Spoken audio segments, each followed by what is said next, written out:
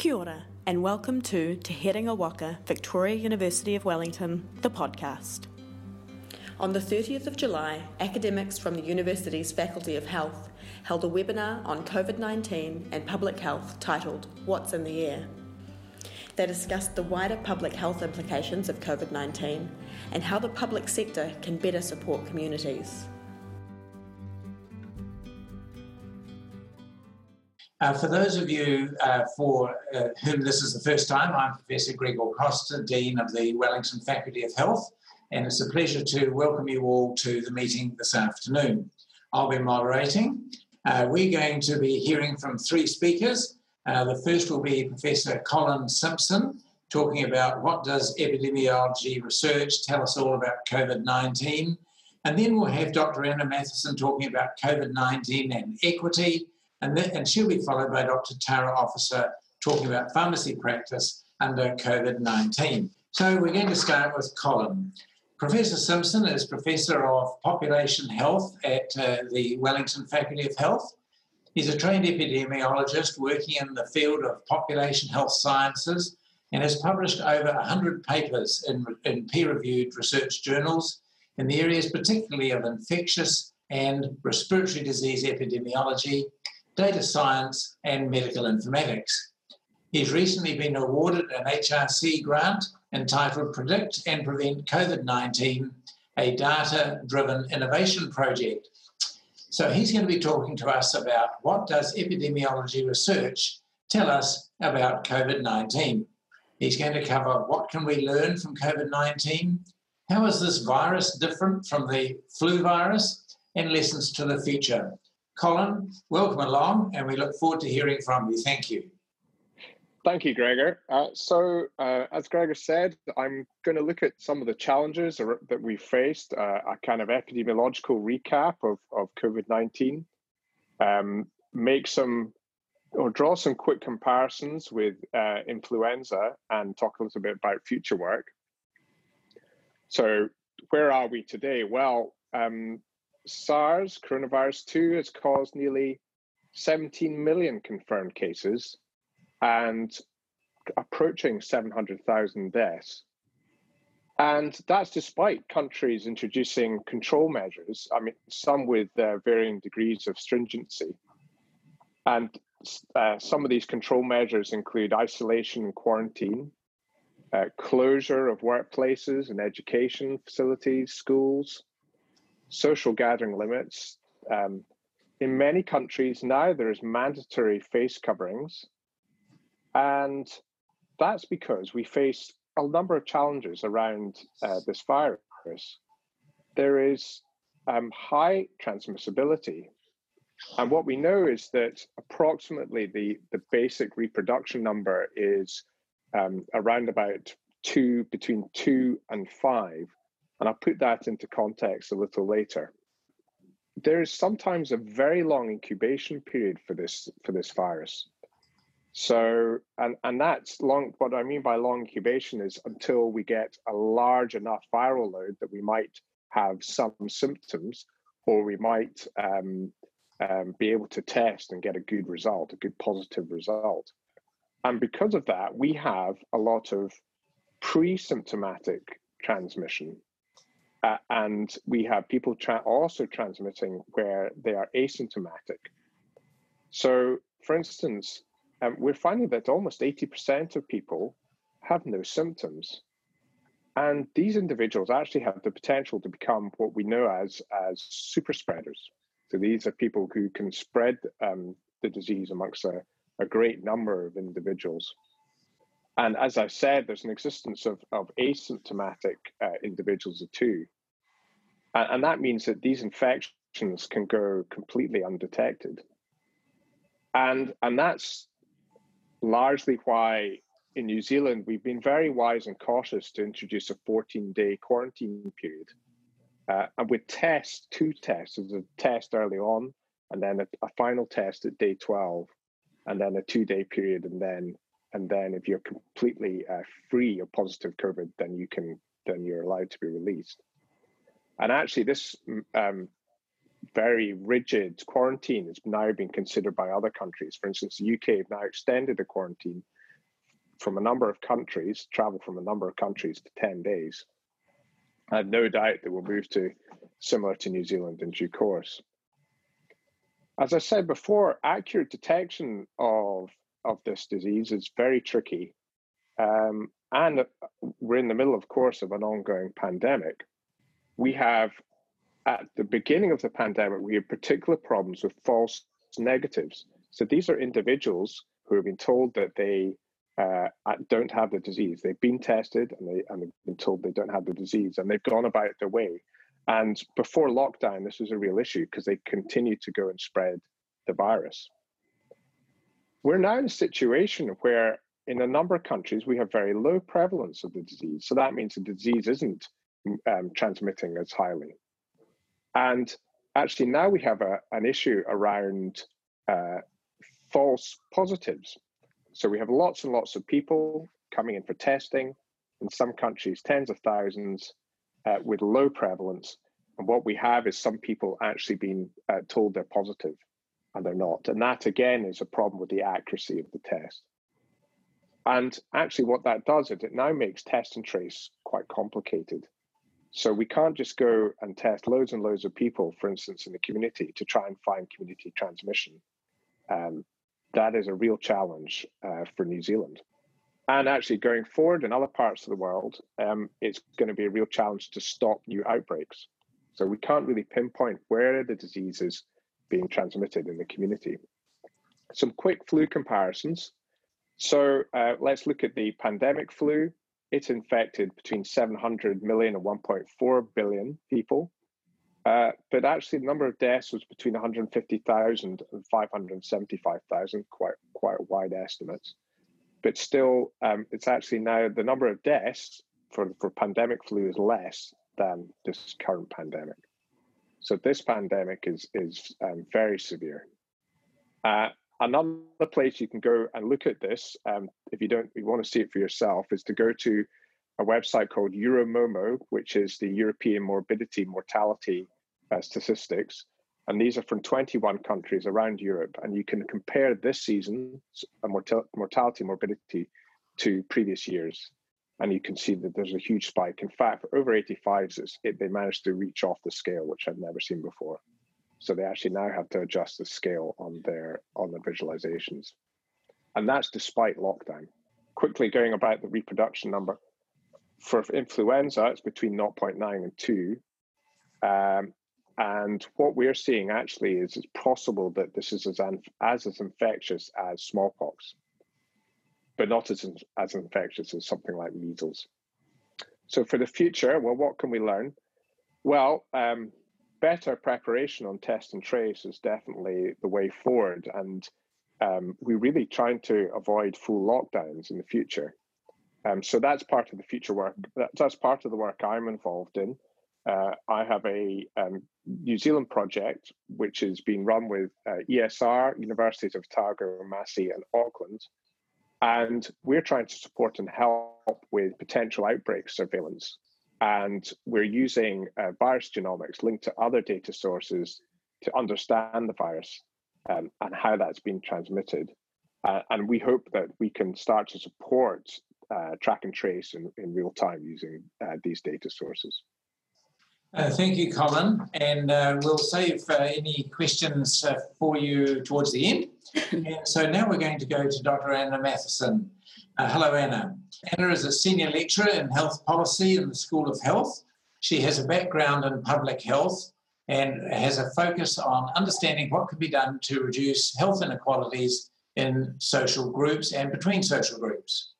Anna is currently leading the evaluation of the Healthy Families New Zealand and is an investigator with Te Punaha Matatini, the Centre of Research Excellence on Complex Systems. Anna's going to talk about COVID-19 and its impact on inequality, as well as what can be learned from our public health response in New Zealand so that communities can be better prepared for the next epidemic or pandemic. Anna, welcome. Over to you.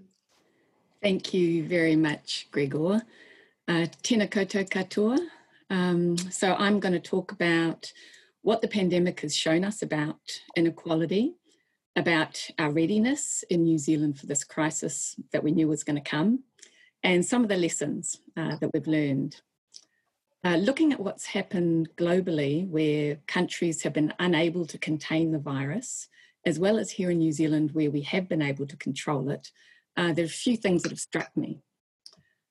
It's shown so clearly the very intimate relationship between infectious diseases and non-communicable diseases, which currently account for the biggest burden of disease globally.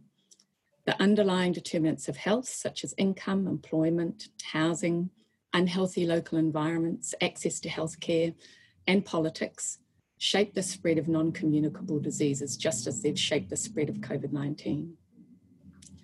The compounding of poor experiences of the determinants of health for some groups, while others have a compounding of positive experiences, is what drives health inequality. And this is clearly playing out globally, where we can see that where the virus has been able to run away, health outcomes are being shaped by existing inequality between different groups, with the worst impacts for the poor and minority groups. In New Zealand, we have had we let the virus loose on the population, we would have certainly seen inequitable health outcomes. But even though we have so far avoided an epidemic, there are and will be unequal consequences. It's likely that those who already find access to healthcare difficult will experience further barriers because of the disruption to health services over this time. While we also have seen just how precarious the income situation of many Kiwis is. The Commission for Financial Capability released a report not long ago showing that during level 4 lockdown, 34% of households were in financial difficulty, with 40% at risk of tipping into hardship. While we have also, there is also evidence accumulating that those with wealth and privilege have been able to protect themselves from consequences, whilst those with great wealth and privilege have even gained through the pandemic. But inequality involves everybody and is a deeply embedded feature of our social systems as being uncovered. So in New Zealand, were we ready? And I argue we were not ready for the pandemic. So our success in New Zealand at controlling the virus is not because we were ready for it.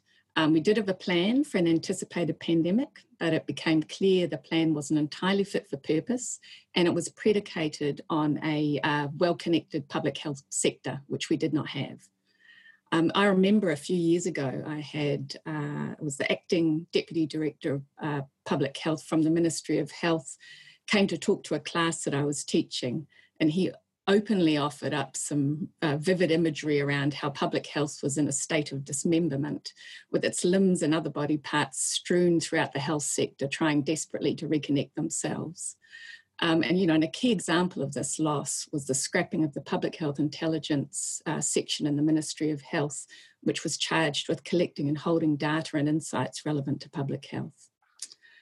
Another anecdote comes from my work in communities over the past few years, where I had contact with the public health units. And through these relationships, it became really clear that there was a widespread feeling of isolation from the health sector. Many feeling that they had few allies in the important community level work that they were doing, including on the social determinants of health.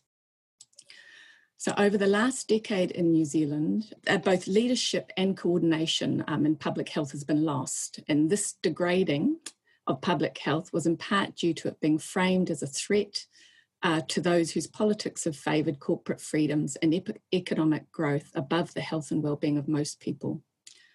And going hand in hand with this view also seems to be scepticism of science and evidence. The politicisation of public health could have been disastrous for our pandemic response, like the situations we're seeing play out in the United States and the United Kingdom.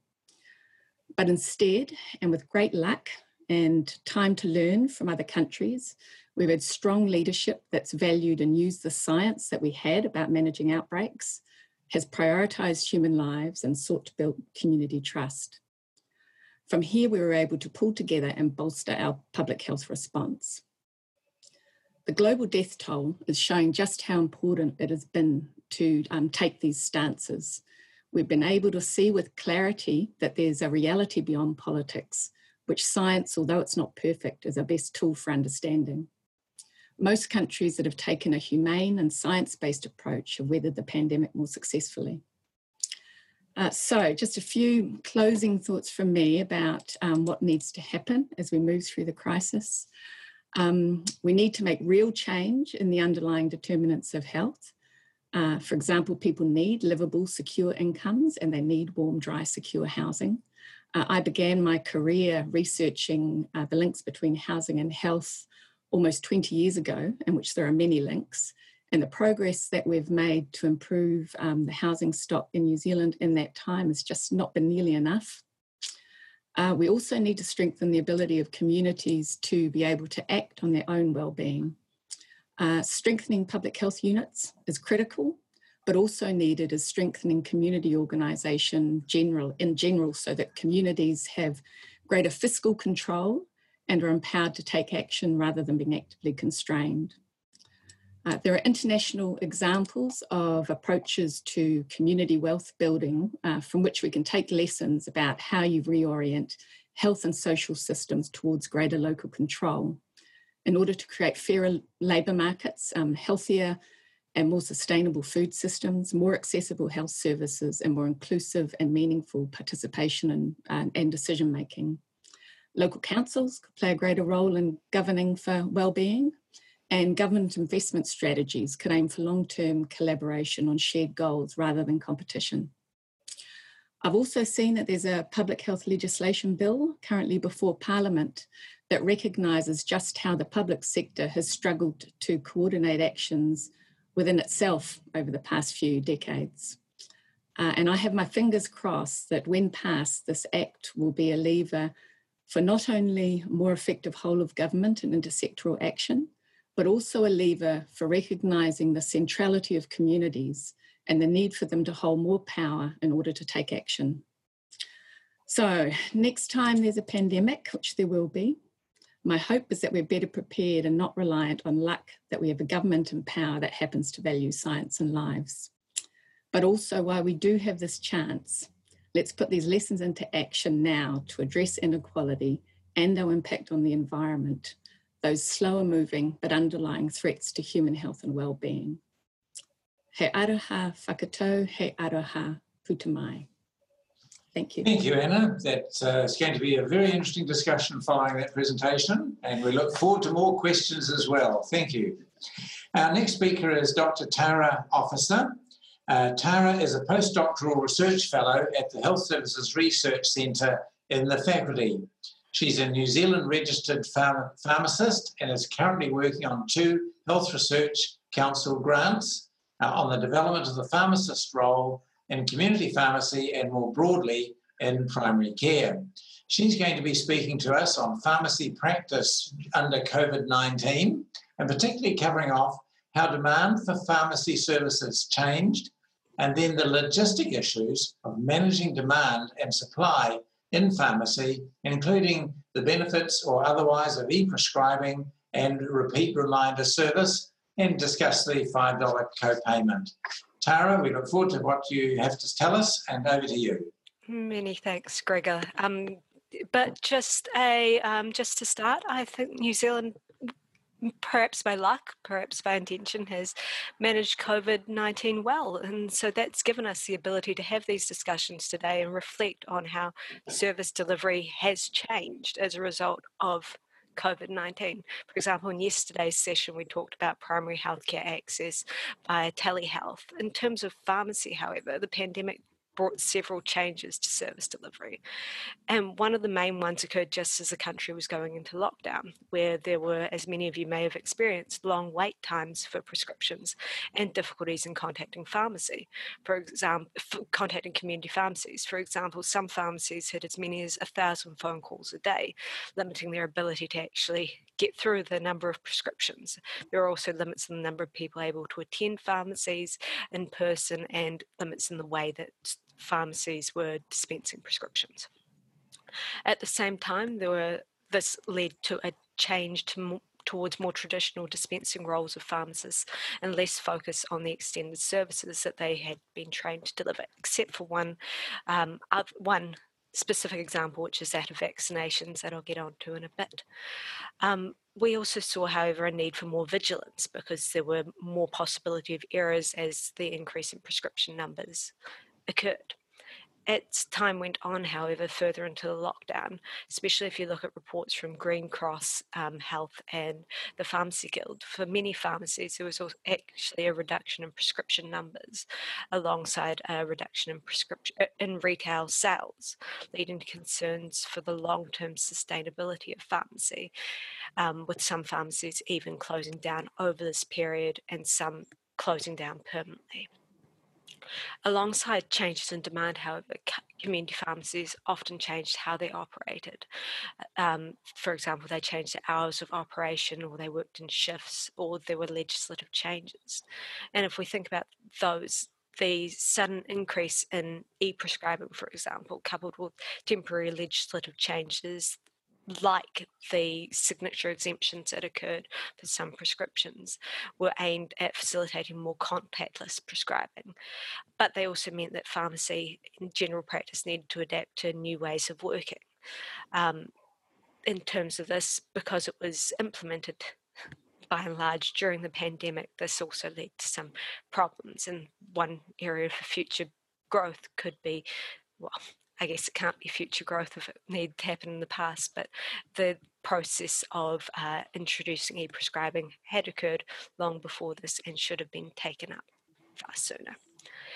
Thinking about the $5 co-payment, this was something of a barrier to many patients, particularly with the fact that we were trying to go to a contactless solution and reduce direct patient contact. So there's reports of pharmacies not being able to get the co-payment, patients being unable to afford it, partly in thinking about what Anna said about the financial difficulties that many families whānau had.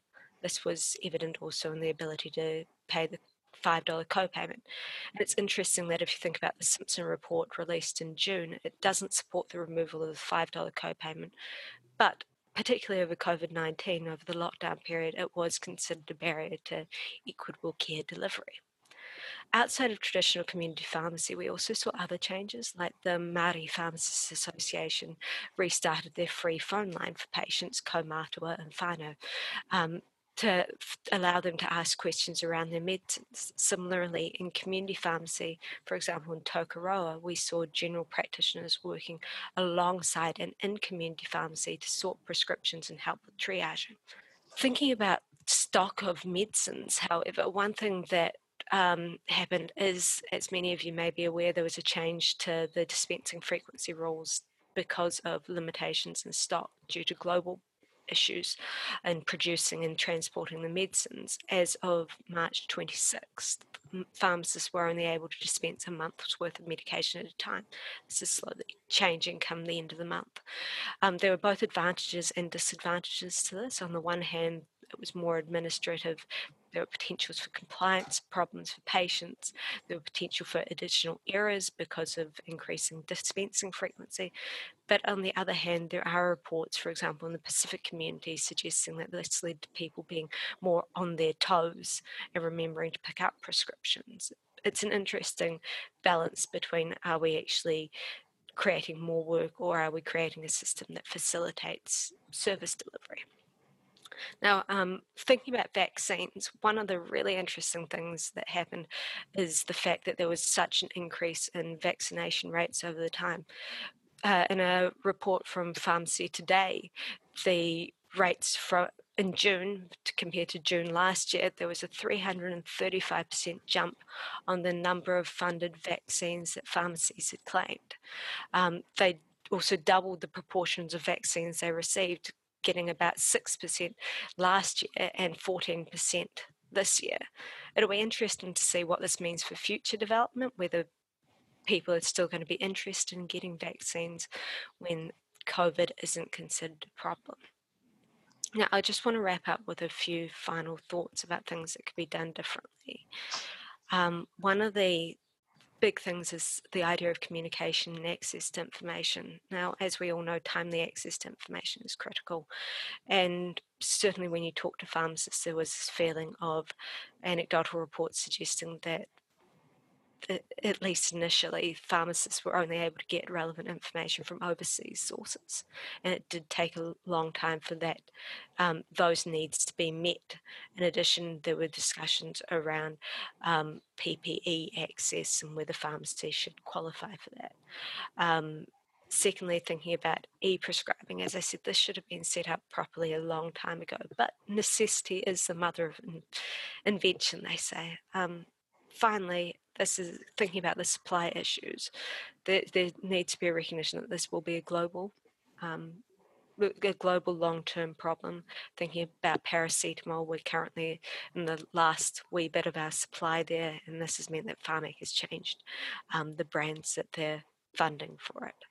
And I just want to conclude by saying that my next step in the research that I'll be doing is looking at the use of telehealth and mental health service delivery in the Wellington region over COVID-19 alert levels 3 and 4. So it'll be interesting to at some point inform you about those recommendations as well. Thank you.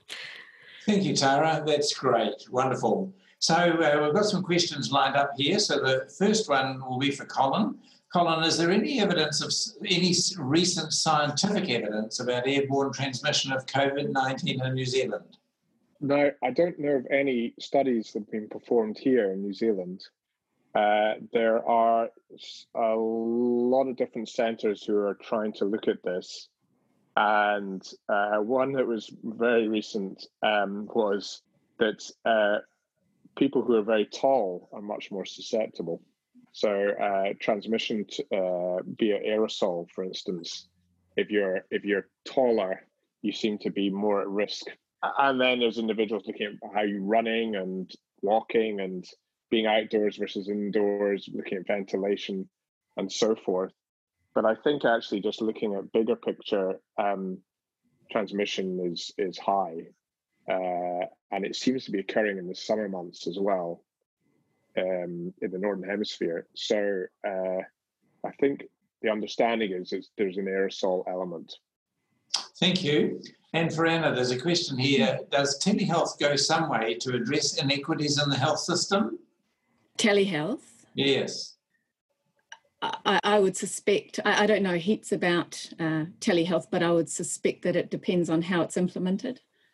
Often technology can increase inequities. That's certainly what we've seen. So that's sort of along the lines that those who are less well off may not either have the enthusiasm to engage in even a phone call to get it sorted out, or they may not be able to use it. Yeah, no internet connection. Yeah. No, different types of health literacy and all sorts of reasons. All right, well, here's a question for everyone. We are already seeing distressing evidence from other countries that Indigenous peoples have been adversely affected by COVID. Can the panellists provide us with any confidence that we won't see similar outcomes for Maori in New Zealand? No, can't give you confidence in that. Colin? And I think actually it's around what would give me more confidence if we knew which risk groups were being targeted for vaccination. And I think Indigenous people are highly susceptible. There may be a number of reasons for that. It's quite complex. So we've seen that in the UK have just funded a number of projects looking at ethnicity and adverse outcomes. And so, so I think it boils down to how we prevent transmission amongst these communities and vaccination, who's first in line for the most effective vaccinations, I think is going to be an important consideration. But it's also how the economic consequences are going to fall as well, which from my reading of what's coming out of the evidence, we'll see poor communities, and we know that Māori and Pacific, have a higher proportion within poor communities as well, are going to be more affected by the economic consequences of the pandemic. the other part, of course, is that in New Zealand, at least, we are trying to target our health promotion, target our language so that we are meeting cultural needs. But overall, yes, we'll probably find that if we were to face a second wave, that would potentially have the same problem occur. Thank you. Here's a question. We've spent $50 billion so far on the COVID response. Anna, you noted lack of progress on housing, and quite rightly, this has got a huge health impact. What thoughts does the panel have about population health gain if that funding had been also or instead invested in housing? Oh, that's a good question. Yeah, I mean, the measures that the government has had to take, including sort of wage support and income support, in response to the crisis. If we had more secure communities and income and better housing, would they have to have spent that much money at this, emergency spot? So it's a good question. Okay, thank you. We'll go to the next question. Does the panel have any comment on the ongoing, long-lasting health effects being experienced by people who have had COVID-19? Is this affecting particular communities, demographics? We don't know yet. So a lot of the information is anecdote at the moment, and the evidence is not quite there. And we know that obviously there are, with a number of viruses, there are post-viral issues. So it's whether these are for those who've had SARS coronavirus 2, whether these are more severe than other viruses. Again, in the UK, there's been a number of very large projects. I think one was funded £11 million to look at this and has started in earnest. So they're going to look at hospitalized individuals and who've taken part in a number of studies and look to follow these people up using routine data sources and surveys and so forth. So we should get a better handle on this over the coming year, I think. Thanks, Colin. While I've got you there, there's been a resurgence of COVID-19 virus around the world. You've been looking at the epidemiology. What are your predictions around the future track of this virus? Are we going to see more or less, or what are your predictions? You're putting me in a dangerous spot, Gregor. It's very hard to predict for this virus where we go.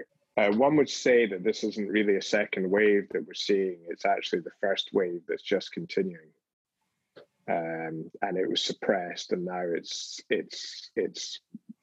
been released once more in certain countries. I think the great worry is in the Northern Hemisphere is that we may combine a very severe flu season with a second wave or ongoing transmission of SARS. So my prediction is that don't be surprised about anything. We just don't know at this stage. Okay, thank you very much. Anna, are there any comments on the Swedish experience, please? Yeah, that's an interesting one, isn't it? Because that was one where also science was used as the underpinning response. And I did think about that, and the other piece of that puzzle is that they didn't consider the human lives component and making sure that they were protecting human lives. And I think that that's a really critical part, those values which are underpinning the response. Thank you. We've got a question here. Is there any evidence for herd immunity? Again, it's quite complicated.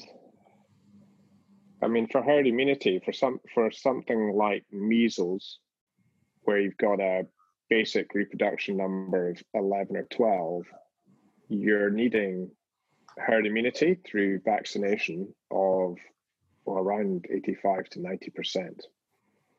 For this, I would suspect you're needing 70% of people to be have either had seroconversion, so they have some sort of had some sort of immune response, or vaccination, and that's assuming a highly effective vaccine.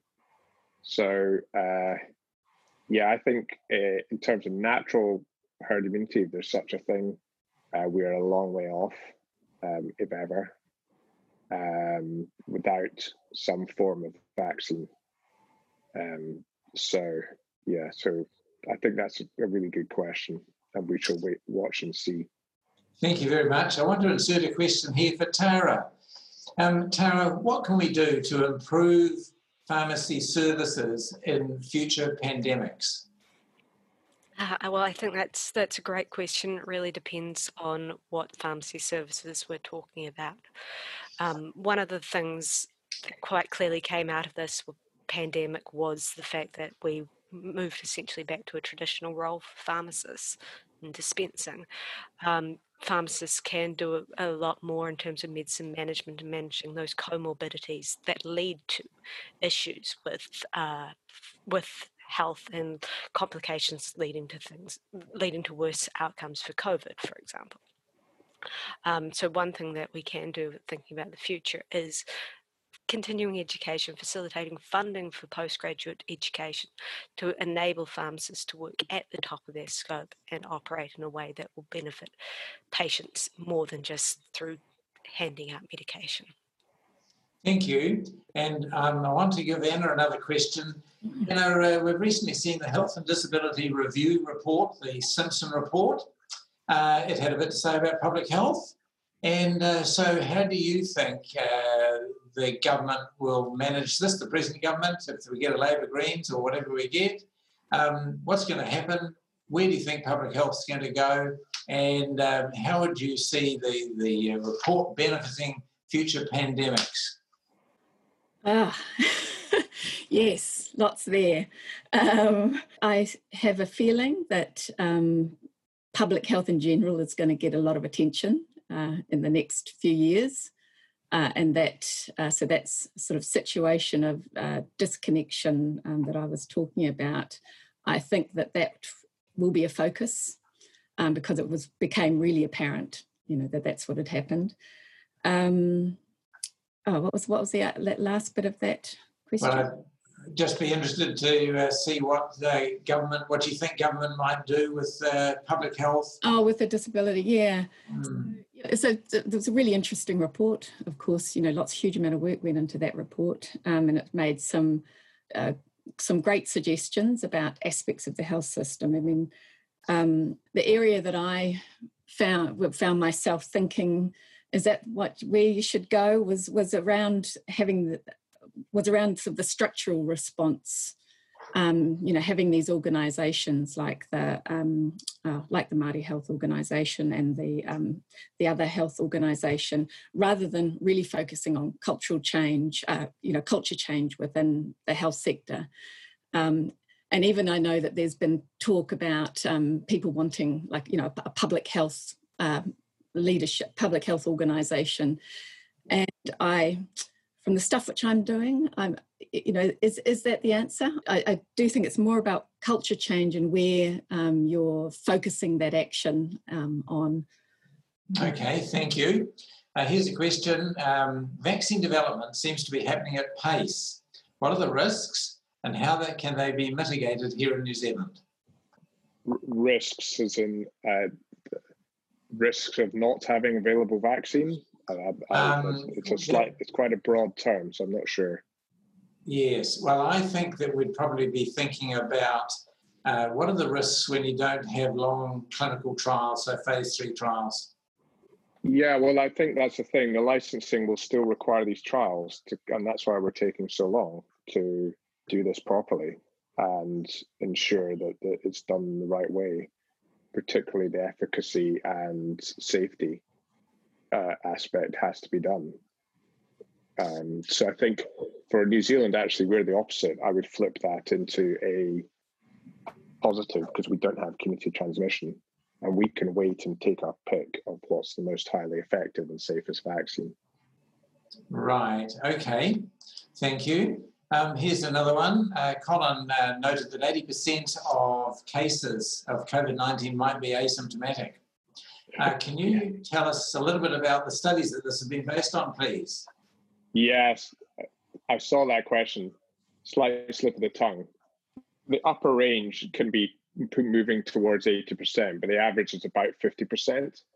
And again, it can range between the testing regimes of the country, the accuracy of testing, and so forth. But there's a nice paper in Nature Medicine, actually, which I can pop across to that person.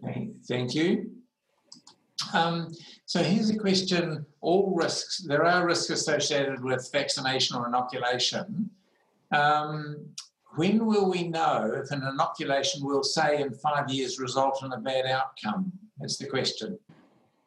So this is phase 4 of clinical trials. So this is post-license surveillance. So any new therapy that's introduced, there's an element of understanding what happens once it's been licensed in the market. So a number of phase 4 studies will occur on the back of these vaccines to ensure ongoing safety and efficacy, because we may have mutation. And there's also observational studies as well. So we, in a project I'm involved in Scotland, we're going to be looking at effectiveness. So this is going into the population, finding out the effectiveness of the vaccine, and also looking at safety as well. So there's a lot of work around ensuring that vaccines they work and they're safe. And usually they work when they're licensed in the population, they work and they're safe. Thank you. And I think perhaps the last question, does the panel think that it would be useful to have a district director of public health responsible for an independent report on the health of the population they are responsible for? Anna, would you like to try that one?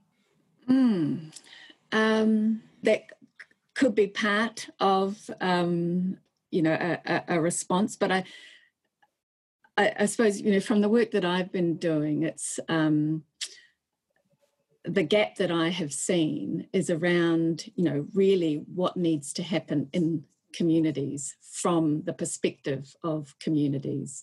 So only if that director of public health, or whatever name you gave it, had methods of understanding, what was needed and the features of the population, then maybe it would be useful.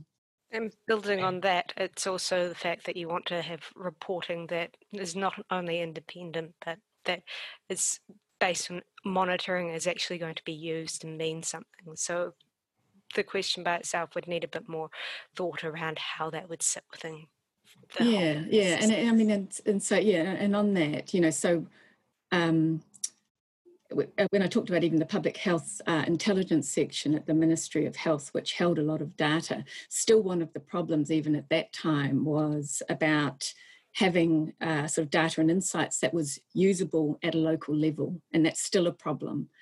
So it's, how do you make that monitoring data and information usable for, real decision-making and action on the ground? Yes.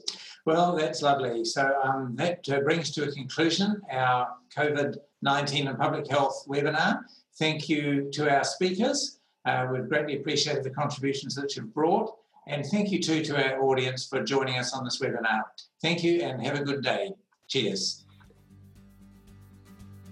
To stay up to date with our latest podcasts, subscribe using your preferred podcast provider. Thank you to Te Koki School of Music alumni Stephen Patton and Kenyon Shanky for the use of their music. From Te Herenga Waka, Victoria University of Wellington, haere rā.